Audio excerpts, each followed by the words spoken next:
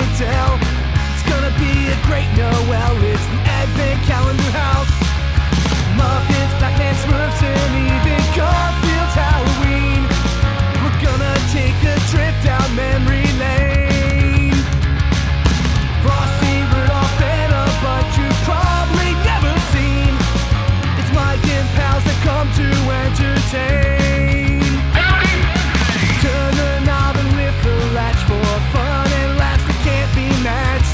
But just beware the icy patch. It's the Advent Calendar House. Welcome back to the Advent Calendar House, and happy Back to Before Back to the Future Day. Okay, now I ruined it.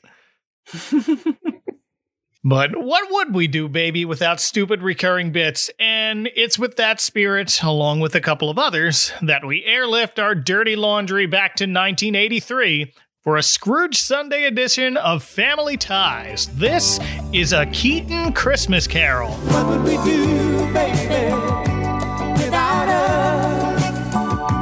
What would we do, baby, without us? I am just trying to keep my family afloat by selling dirt, Mike Westfall. And joining me is the winner of the Best Dressed Ghost of Christmas Future Award. Please welcome back Molly Patton. Hello, Molly. Hello, Mike. Hello, Joey. Yes, and permanently raspy-voiced thanks to being unable to shake a cold for 30 years, it's Joey O. Hey, Joey. Hey. That's my great Tina Yothers impression, I guess. Perfect. Sounds just like her. So I've got to admit, it has been decades since I've actually sat and watched Family Ties. So while I know the basics, there aren't a lot of standout episodes of the show that I truly remember and that have stuck with me. This is one of the few, just because how weird it is, and probably helped in part to the Scrooge story. But first, let me hear your stories with Family Ties in general, and we'll start with Joey. It's one of those shows that, you know, in the 80s, you watched whatever sitcoms were on. So I know I watched Family Ties, but it wasn't, you know, must-see TV as other NBC shows were later. But I know I watched it. I know I wouldn't have gotten like the basic premise of like hippies raise a Reagan Republican kid. That would not have made any sense to me when I was 7 years old. But I know I watched it like casually. And I realized, you know, its two real legacies are Sha-na-na-na and Sit Ubu Sit. Like that everyone knows more than anything else. Yeah, that might be the two bookends of the show. Well, Molly, what about you? Okay, so yeah, I know that I watched Family Ties when I was a kid because I have this weird memory of watching Back to the Future for the first time. And when Michael J. Fox or Marty takes down his sunglasses after blowing up the amplifier, I remember being like, oh, that guy. So I know that I had seen Family Ties because that would have been my only exposure to him. But I do remember this episode, oddly enough, from my childhood. Like you said, it maybe because it was so strange. I remember like Come Hither and some of the other things from this episode. But I didn't watch it all that often until I was in college and became like a big fan of Michael J. Fox. And I was watching anything I could find. And by then it was like 2001, 2002, and Family Ties only aired at 2:30 in the morning. So I would have to tape it and watch it. But I saw a lot of episodes as an adult. But this episode I had not seen since I was a kid. Okay. My story sounds a lot like yours. I definitely watched this before Back to the Future.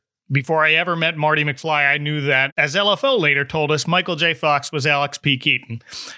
But again, my memory of it is hazy because I didn't rewatch it a ton like I did with Back to the Future. I certainly didn't understand any of the political humor at the time. So it's just filed away as, oh yeah, that happened during my lifetime. I'm always happy to recognize Michael Gross whenever I see him in something. I remember seeing him a few years back in that Disney Plus movie, Noel. He's still doing Tremors movies.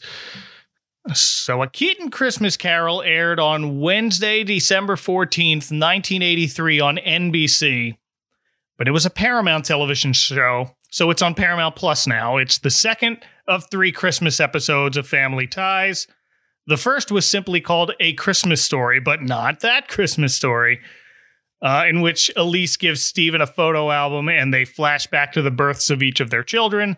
The last was a 1987 episode called Miracle in Columbus, in which Alex works as a mall Santa and gets shook when a girl asks him to bring her father home.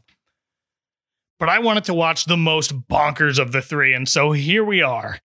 Opening on a mostly dark living room on Christmas Eve, his mom announces it's time for the lighting of the Christmas tree. And now, direct from the Keaton household, the moment you've all been waiting for, the lighting of the Christmas tree! Woo! Oh, it's beautiful! And I feel like I don't announce things like that in my own house enough. I ought to do that more. Did your parents ever do that with mundane family traditions like, and now the moment you've all been waiting for? Not so much. No, I think that's a TV show trope that doesn't happen in real life. Okay, it does seem like mostly a TV thing. Like the following breakfast is set for one course. I feel like that happens a lot in Garfield Christmas, right? Yeah, maybe that's what I'm thinking of. They do that a lot. It's time for Dad to read Binky the Clown Who Saved Christmas. Like, and there's piano. See, the piano helps. But the lights go on and we get a better view of a pretty impressive tree, I must say. It's at least 8 feet tall and fits perfectly next to the staircase. Steven jokes he knew it was the perfect tree the moment he backed into it with the car. I like Jennifer's joke there. We get more things that way. Yes. Next, we see Alex arrive in from the snow. They can put a man on the moon, but they can't stop this white slob from falling out of the sky. Merry Christmas to you too, Alex. Take it easy with the Merry Christmases, will you, Ma? And the first clue that the 1980s were a different time, young Republican Alex P. Keaton is sick and tired of hearing Merry Christmas. Whatever he was out getting, it was supposed to include cough syrup for his sister Jennifer, who's battling a cold. Hey, remember when you could have cold systems and not fear for your life? Yes. She seems okay with not getting that medicine that night. Like, she'll be fine overnight. Good times. It also wasn't last-minute presents because Alex has the nerve to suggest to his whole family that they don't exchange gifts this year. You know, Alex, just because you're an old Scrooge, why do the rest of us have to suffer? Because we're family, Jennifer. We do things together. Well, Dad breaks up their arguing with the announcement that it's time to take the traditional Keaton Christmas photo, which involves the entire family making a silly pose next to the tree. My family never really did this. Did yours? My parents would pose us kids in front of the tree, but we only have like one of all of us. And that was only because like somebody else came over that day. We didn't have a timer on our camera. So that's probably why. Yeah, we have Christmas photos together, but it wasn't like a pose thing with the tree involved. Like actually, when I know there's pictures, like once I got together with my wife, there's like pictures of us all in front of the tree together, but it wasn't like a traditional like this. We're like posing, I'm putting up this ornament. Right. It's just if you happen to have all three of them within a camera frame, then I'll take a picture of my kids. And I guess my parents were the same way. If they happen to get a picture of all of us within a few feet of each other, then great. That's our Christmas picture for the year. Was Alex always this Scroogey, or is this like a very exaggerated version of like, again, 80s Reagan Republican caricature? So it was, yeah. For this episode, I think it's a little of both. I mean, he was always that ornery young Republican, and that was the joke. But he was extra cranky. Yeah, they turned it up to 11 for this one. Yeah, I did watch most of season 2, and this one, he sort of just got cranky out of nowhere. He does get so a little bit later in the season 2, but this seemed to be like, okay, Alex, sure. But for the Keatons, it was an already established tradition on the show to take this photo. The first season's Christmas episode included a family photo when Steven got a new camera that year. And this year, it's something Alex wants no part of as he marches up to his room for the night. And everyone turns and looks at him right as the camera timer goes off. Hey kids, we didn't get a lot of do-overs with film reels. And you had to wait at least an hour to see whether or not you accidentally blinked. Children of today will never know. No. Someone at work the other day had a disposable camera that looked like it was from the 90s. You could still buy those at places like Walgreens, apparently. And they bought them for an event at work, and the photos came out just like you would expect them to from a disposable camera. Like, here's a handful of pictures from February 2022 that look like it might as well have been 1997. It was pretty nice. What, did any of them like slowly disappear though? Like did you disappear from the photo? No, I wasn't in any of them. I knew better. We just got to fit in as many of the jokes as we can. Yes, this episode is better in hindsight. Like, most of my notes for this are, hey, that happened in a movie. Well, we cut to Alex's room at what the clock on his nightstand tells us is midnight, but there are carolers outside. So I don't think it was supposed to be that late. I think they just forgot to change the clock back between takes, but they panned out from it, so it looked like it was intentional. Maybe it just hadn't been changed for like months. He just never got around changing his clock. Forgot to wind his watch. Wait, wrong movie. But if it was actually midnight, then I might sympathize a little with Alex when he yells out the window telling the carolers, Hey! Hi, Mr. Keaton. Christmas cheer to you, sir. Get off the lawn before I call the cops. And take the rest of those clowns with you. Oh, sorry, Reverend. Season's greetings. God bless you, Alex. Yeah. Yeah, that kid sounded like he was on a stage. It sounded really funny. Did not sound like he was outside. No. Just off the stage. And just in case you didn't catch on that Alex is our Scrooge figure, surprise, it's not the hippie parents. So he goes to bed, and almost immediately after he turns out the light, a wisp of fog whooshes into the room from the window, and we meet the ghost of Christmas Past, who looks a lot like his sister Jennifer, wearing a bright red robe and a bad transparency filter. Jennifer, what are you doing here? I am not Jennifer. I am the ghost of Christmas Past. Yeah, and I'm Ed McMahon. 1982 chroma key, everybody. I felt this was bad even for 1982.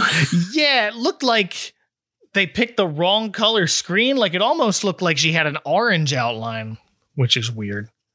So it was very low budget, it seemed like. Doing the best with what we can.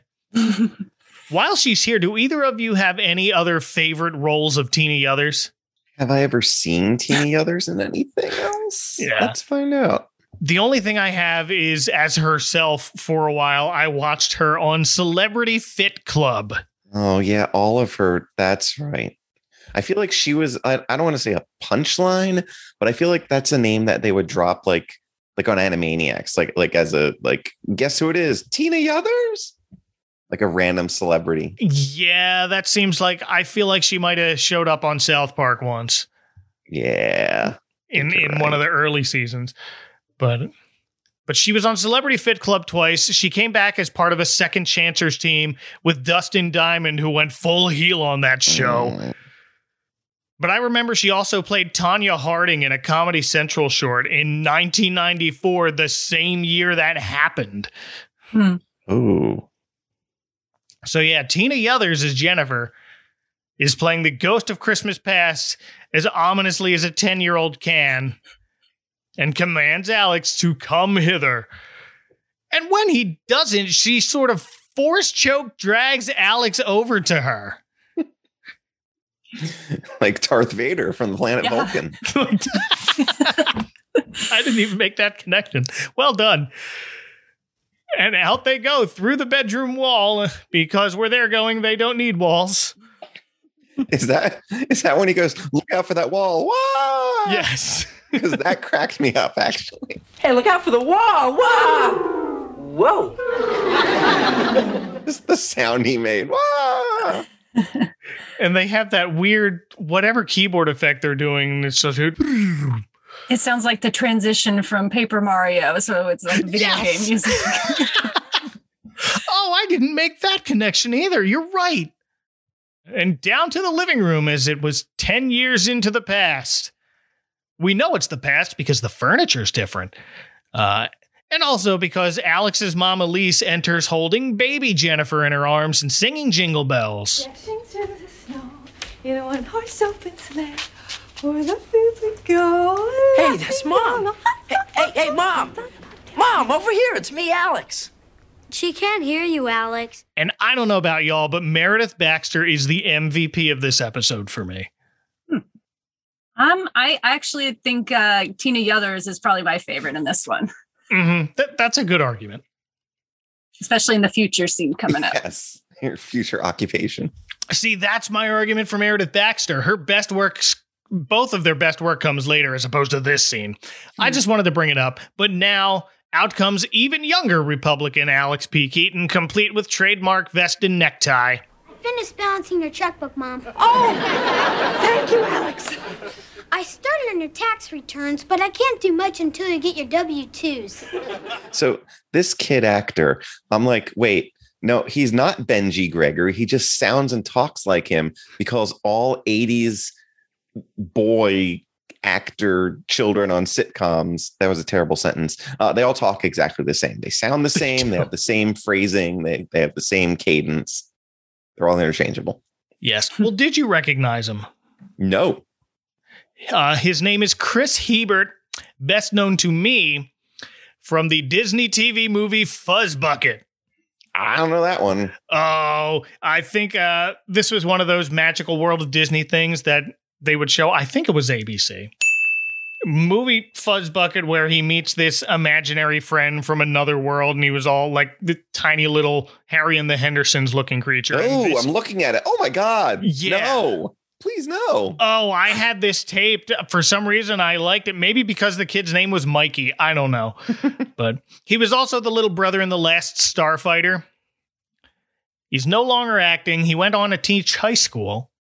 But also here is a younger Mallory played by Kalina Kiff, who's mostly a producer now, but I noticed an old voice role she did. She was younger sister Daisy Darrett in the cartoon Pole Position. Ooh, Pole Position. Sit back and watch them go. Yes. Why do I know that off the top of my head? Because I'm me. It was one of those theme songs. I think it was written by the same person who did the theme song to like Mask and all of those really, really good ones. But young Alex gets up to turn on the TV so he can get the joke of him shouting at it 10 years before 1983, so we're in the middle of Watergate. This is a witch hunt. They're persecuting an innocent man. Look at that. Is that the face of a crook? More things change. Yeah, that aged so well. But Elise quickly tells him to turn off the TV because they're expecting a visitor from the North Pole. I said we're going to have a very special visitor from the North Pole. Hey! Finally down the stairs comes Santa, and the kids instantly recognize their dad in disguise. Behind the fake beard Michael Gross is wearing over his real beard. Because in previous flashbacks, Steven was clean-shaven. But Santa Dad's got a bag of presents for the kids. Mallory gets a toy phone. But young Alex wants his parents to open their gifts from him first, saying that's where the real joy is. But before that, he wants to take a picture. And it's here we discover the whole yearly family Christmas photo in the same poses was his idea to begin with, and he's since forgotten it. And I tried to think of something I do all the time that I forgot and later remembered was my own idea to begin with, but I couldn't come up with anything. Is that a joke? Or I haven't remembered yet. It wasn't a joke. But does either of you have an experience like that? Not that I can think of. It's like a setup for a joke, too. Probably every time I get a Facebook memory and just see like something that I said and I just don't remember ever saying that before or thinking that. And I'm just like, who was this person back then? So I think it's totally believable that Alex would not remember that he started it. Now that you mention that, I have been kind of going every morning through my Facebook memories and deciding I don't need to see that every year anymore. That's going to get deleted. In 200 years, this is going to be the only record of us. And I don't want to spend most of it like shouting at people over stupid things. A lot of my old Facebook memories are asking people not to spoil Lost for me. Like more than I realized. Like I'm not going to be home tonight. Very important. So the family takes their first annual Keaton Christmas photo, followed by an impromptu singing of the first Noel, with Dad singing a lovely harmony. The first Noel, the angels did say, was to certain poor shepherds in fields as they lay. Yeah, I noted they sound really good here, and I don't recall. Well, I know there's other episodes where they sing, but not like together like this. And I was like, wow, they really have nice voices. Yeah, they rehearsed this. Well, I mean, think of how great, Marty sounded in 1955, that voice that came out of Michael J. Fox. From somewhere. Yeah, right. And that's the ghost's cue to cut Alex's trip to the past short because there are regulations. I like her line, "You can't go home again." Well, here we are, home again. And ask him if he's learned anything. And Alex admits he may have gone a little overboard earlier in the evening, and perhaps he's lost his youthful zest for Christmas, which is the only time anyone has ever said or thought the phrase youthful zest for Christmas.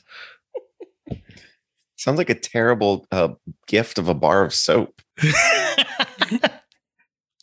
Take no, friend of the show, Wayne from the Christmas Alphabet podcast. There's a potential series finale for you. Well, the ghost of Christmas past says her shift is over, and arriving to take her place in an even bigger puff of smoke is the ghost of Christmas future. So we're skipping present altogether. It's a 22-minute show. Deal with it. Yeah, and we kind of saw it at the beginning, so they sort of just did them out of order, I guess. Although I was thinking if they had done Christmas Present as it is done in the original Christmas Carol, like how would they have done that? Would Skippy have been like abused by Alex, and then he sees him as sad in his home or something? I don't know, but I like the way they just skipped it. And this Christmas future takes the form of Mallory, played by Justine Bateman in her earliest credited role. Arise, Alex, and come. I know. I'm hither. I am the ghost of Christmas future. Look, can we do this later? I just got in from Christmas past, and I'm a little tired. What have y'all seen her in anything else? I looked at her Wikipedia, and the only other thing I'm sure I saw her in must have been 4 episodes of Lois and Clark, The New Adventures of Superman. I think I watched every episode of that. That was mine. I remember it was a big deal when she came on that show because apparently she hadn't done a lot before that. And then suddenly she did that. And then she got a sitcom, and it was like her revival of her career for a while. Yay. Yeah, no, she was Lady Zara in Lois and Clark, a fellow survivor of Krypton who was apparently betrothed and, according to supposed Kryptonian tradition, legally married to Kal-El when the two were babies. Not my favorite storyline. I think Shoestring Siegel came up with that. No, yeah, I can't imagine why that didn't show up anywhere else. And I remember her inevitable cameo in Arrested Development alongside her younger brother Jason. And now she plays the first female ghost of Christmas yet to come we've encountered on the podcast, and she won't be the last, but she's possibly the best dressed. She's wearing this black gown that reminds me of Morticia Adams' great outfit. And her hair is permed or curled or something, which is interesting because in a minute you'll see her in curlers. And I was like, did they just film those out of order? There you go. Yeah, so as she as Alex walk through this bedroom wall, we cut to commercial. We will return after these messages. 'Twas the night before Christmas, and all through the ship, not a sensor was flashing, not even a blip. The small units were nestled all snug in their beds, while visions of Atari games zoomed through their heads. When all of a sudden there was a huge blast. We were being invaded. I had to act fast. I ran to the bridge to assume the command, and there found Dave Nicholas with joystick in hand. The sounds I had thought were an alien mission were really just Santa playing pole position. Then with Miss Pac-Man he gobbled and scored. He plugged in Jungle Hunt and played till he roared. With a smile on his face and a twinkle in his eye, he blasted the centipede out of the sky. Then from his sack he pulled dozens of games, all the great ones from Atari, our favorite names. Before I could thank him, he was again on his way. He beamed himself out right into his sleigh.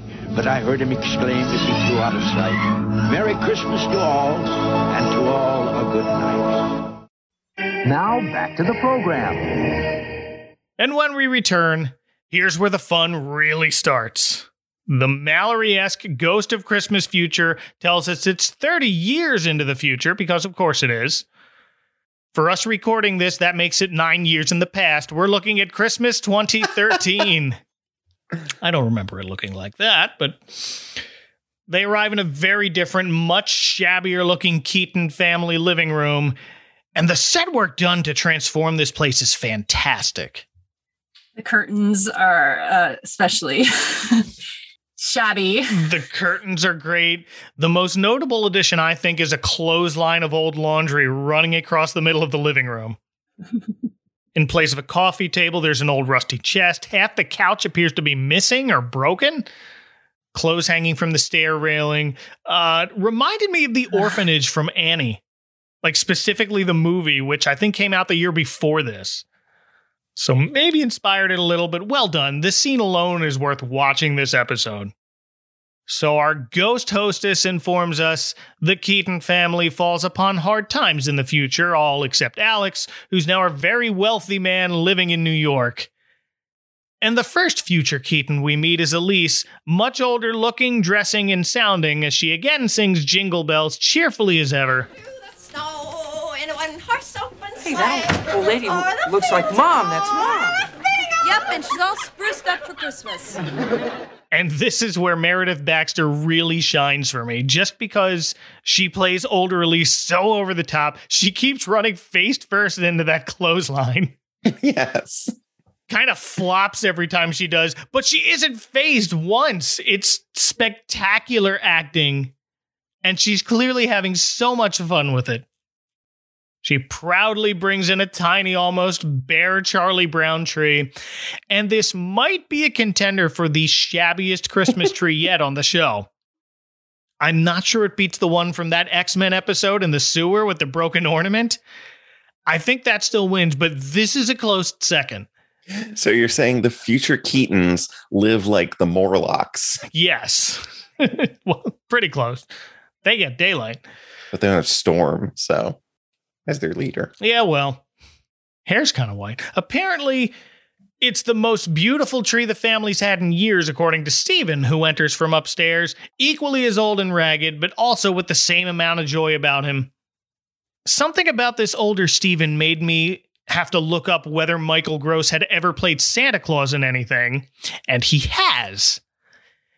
In a 2015 Lifetime original movie called Becoming Santa, also starring Meredith Baxter as Mrs. Claus. What? It's one of those. How have I not seen this? I want to watch this now. It's about a woman who hasn't told her boyfriend her dad is Santa, and if they get married, her boyfriend would then become the new Santa, all while trying to avoid marrying her ex-boyfriend, Jack Frost. So it sounds like a combination between Meet the Parents and all three Santa Claus movies. Yes. Becoming Santa. As a rule, I don't really cover Lifetime or Hallmark movies, but I will happily guest on some other podcast who wants to talk about that. I had a thought about Stephen, who he kind of reminded me of here. Well, I thought about it for a while, and then I looked it up, and he's almost a dead ringer for Mr. Dawes Sr., the old man from Mary Poppins. Oh, you're right. That's it. Wow. I don't know if that was intentional, but he's got the cane, he's got the scarf, he's got the gray hair. And it's like in kind of the same pattern, too. Wow, as soon as that escaped your mouth, and I was like, oh, that's it. Well done. We also meet future Mallory thanks to some camera trickery. Look, everyone, split-screen shenanigans involving Michael J. Fox and his co-stars. His sister, even. And it's not played by him. Yay. Yes. Not this time. But yes, here future Mallory is in curlers and with child. Though as Ghost of Christmas future Mallory informs us, her husband is in debtor's prison, courtesy of Alex himself. Where did we hear about debtor's prison recently, Mike? Shades of Ebenezer Scrooge from the Back to the Future animated series. Yep, I wrote that down. And we also meet future Jennifer, who's had to resort to selling dirt to help keep the family aloft. I know in 2013, I was all about buying dirt. I love future. Oh, her ghostly Mallory's delivery is so funny. She sells dirt. It's just so like Park your wheelbarrow outside, honey! Wheelbarrow? She sells dirt. She sells dirt. Yep. And on top of that, she's got a raspy voice on account of having a cold for the last 30 years because somebody forgot to get cough syrup. Come in and see our tree, Jennifer. Where is it? Right here. Oh, wow. Remember that plot point? I sure forgot. I got that joke right away. Apparently, the last bottle of cough syrup in the world was sold on Christmas Eve, 1983. Flaming Moe's bought it all up and is thriving in 2013, which was the year Universal Studios Florida added its Springfield area. Coincidence? I think so.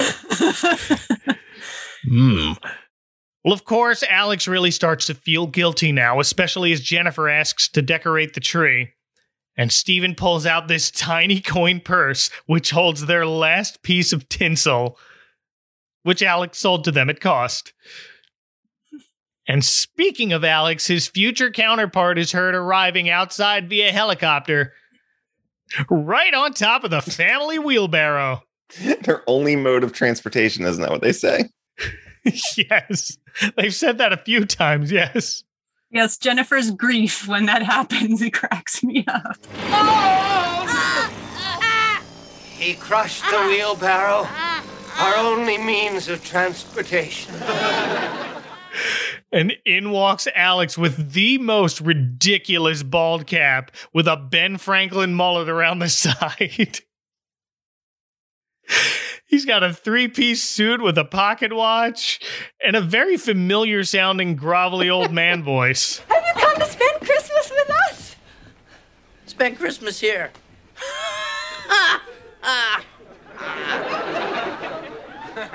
Well, that's funny, right?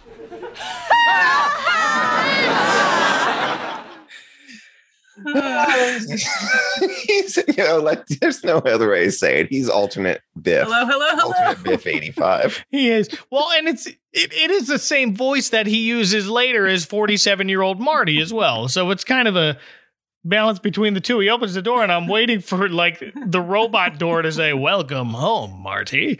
I definitely caught that he reused that voice in Back to the Future too, but thank goodness they did not reuse the outfit or the bald cap. No, they much better makeup in that movie.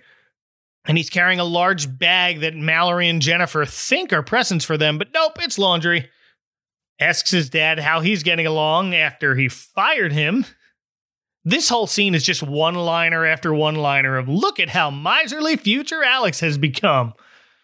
Quickly asks Mallory what she's going to name her kid, and of course she's chosen Alex, like her other four, like George Foreman. Though he only named his sons George, Alex could go either way. And that about wraps up his visit. It doesn't sound like a lot, but between the scenery and everyone's over-the-top acting, it is the star on top of this Christmas tree of an episode. Alex says he doesn't feel comfortable here. He's ashamed of all of them. And off he goes, while the spectral Alex from 1983 shouts at his future self that he can't just leave his family like this, but as the ghost of Christmas Future reminds him, you can't hear you. This is a rare instance of a Scrooge figure getting to see his future self. And I'm wondering if we should see more of that. Usually he's already in a lonely grave. Right, I think it works better there. Yeah, but in this particular episode, I think this is the only way to sort of hit the point home that you're being super Scroogey. We've seen him yell at his past self in vain before, but not often do you get to see a future Scrooge. So, interesting twist, but it works here. And back in Alex's room, he asks the ghost the familiar question. Tell me, Mallory, I gotta know, does that future have to be? Can I change it? I don't want to be bald. And the ghost tells him the future's the only thing you can change. So make it a good one. It hasn't been written yet.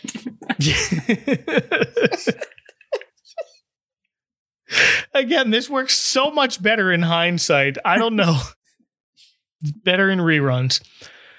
No, she adds, be good to your family, share your fortune with others, and most importantly, massage your scalp every night. And then the ghost disappears in another, even larger cloud of smoke. It's not quite as sudden as most Christmas carols, but for this episode it works fine. We then cut very quickly to Christmas morning, and Elise again singing Jingle Bells, this time accompanied again by Stephen on harmony. Dashing through the snow in a one-horse open sleigh. Can't we open the presents yet? Can't we? Please, please, please, please, please. All right, maybe just a couple. More dads singing harmony in TV shows, please. And in real life. Let's do it, dads of the world. The girls are getting impatient and want to start opening their gifts, especially Mallory, who does a callback to her, please, please, please, that her younger self was doing. I enjoyed that callback. But Mom insists they have to wait for Alex to return from somewhere. Have either of you ever tried to go out shopping on Christmas Day? No. I had relatives who went out on Christmas Eve a few times, though. I think that was the thing they did, but nope. Yeah, I remember trying to maybe shop Christmas Eve and the stuff's already closed. So Christmas Day, I would never have tried it. Still now, no. I feel like there have been Christmases where someone forgot to buy batteries. I did try to go out one year for something very specific on Christmas Day in the year 2000. That year, I got a video game called The Legend of Zelda Majora's Mask. But this game was so advanced at the time, it required this expansion pack that you had to put in your Nintendo 64. And I forgot to mention that when I asked for it. So I'm 20 years old with nothing else to do after breakfast on Christmas morning. So sure, I drive around to see if any place is open, and I find an open for business Hollywood Video. Kids, before you could rent a movie or a video game on your little streaming box, you had to go to a store and rent a physical tape of it. So Hollywood Video had a whole game section, and they had the expansion pack I needed. And I go in there, and it's completely empty, of course, besides me and a lonely and definitely not sober guy behind the counter who was very kind and showed no annoyance at all to being working on Christmas. Sometimes you have to work on Christmas. Sometimes. So Alex went out shopping on Christmas morning and was apparently successful in finding something because he returns wearing a Santa hat and beard and carrying a sack full of actual presents this time. No laundry. But because he put off his shopping till Christmas Day, the only place open was a 7-Eleven, the place where he learned how to shoot. I feel like all of my earliest 7-Eleven exposures were thanks to Michael J. Fox. We did never go there, but after seeing this episode, I knew that it was a magical place because you could find all this cool stuff on a day when other stores weren't open. Yeah. He gives Dad a cup of coffee. It was just swimming around in that bag. Didn't spill at all. Yeah. Mom gets a TV guide, hopefully with a card inside to send in for a subscription that Alex will agree to pay for. Mallory gets beef jerky, which my wife requests as a stocking stuffer every year, so that one's genuinely good. And for Jennifer, who did not die, a 6-pack of cough syrup that if it hadn't been in plastic water bottles would look like it was from the 1880s. Did you see those? No. They do look like root beer or something. He also found a laundromat open on Christmas, so he had all their clothes cleaned and pressed. And Mallory finds one more thing in the bag, a bottle of Bald No More hair tonic, which is exactly what a hair tonic would call itself, ever.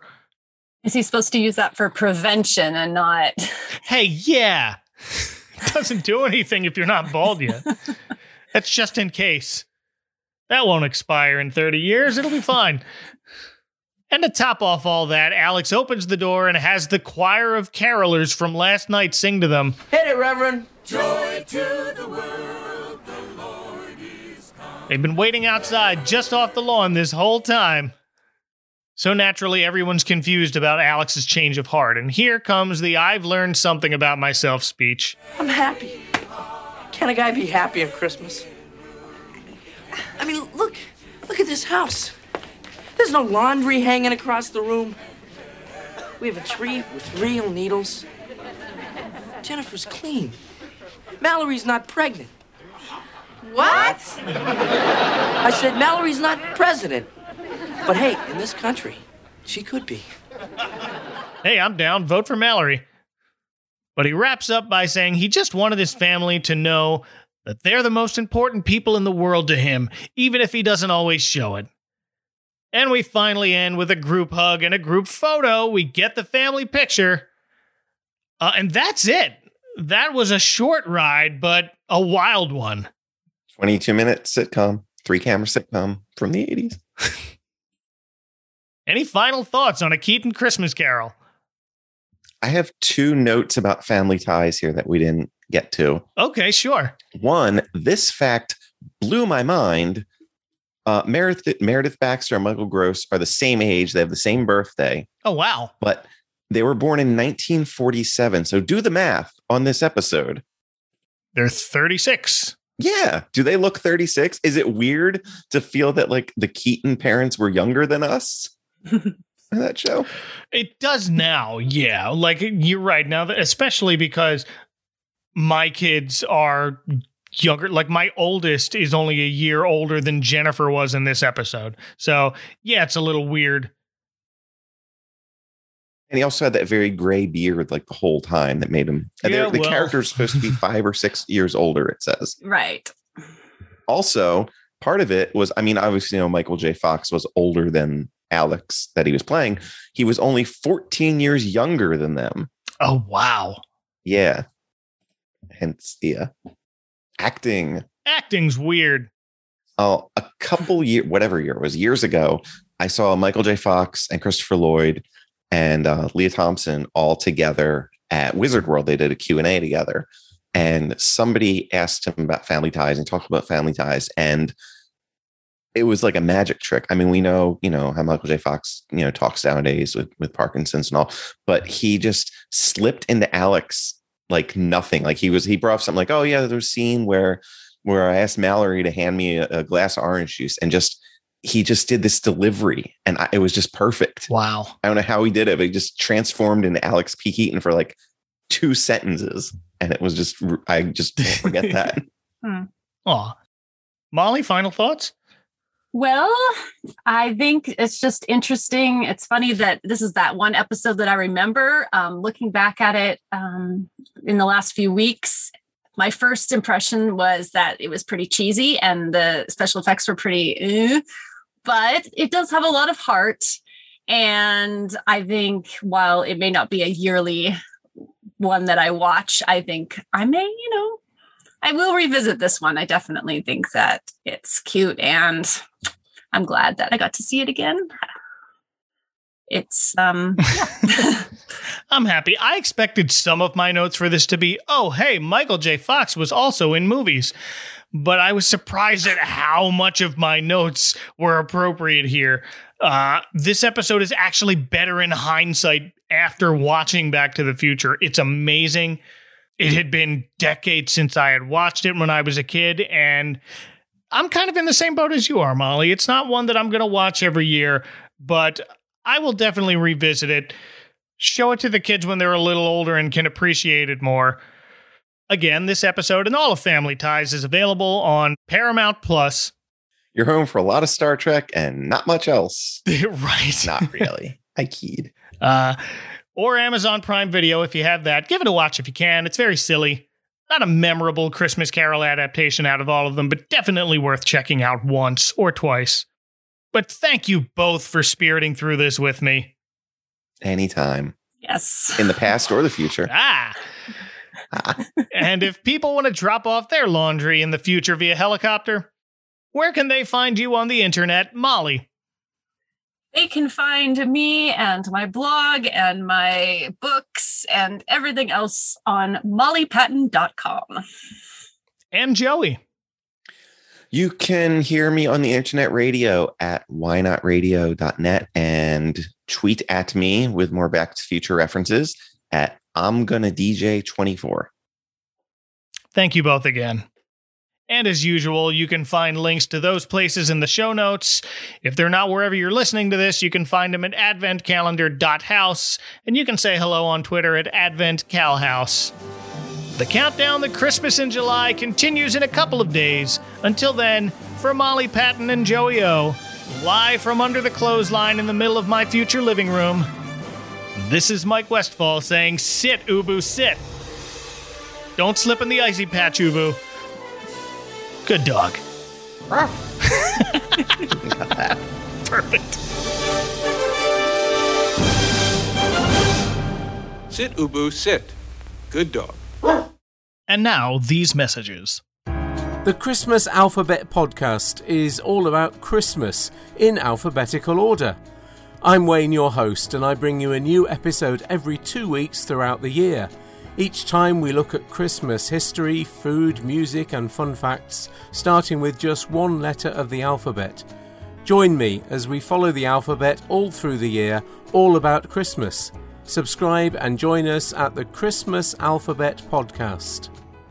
Next time on the Advent Calendar House. Think of it as an early Christmas present. Christmas? Christmas! That's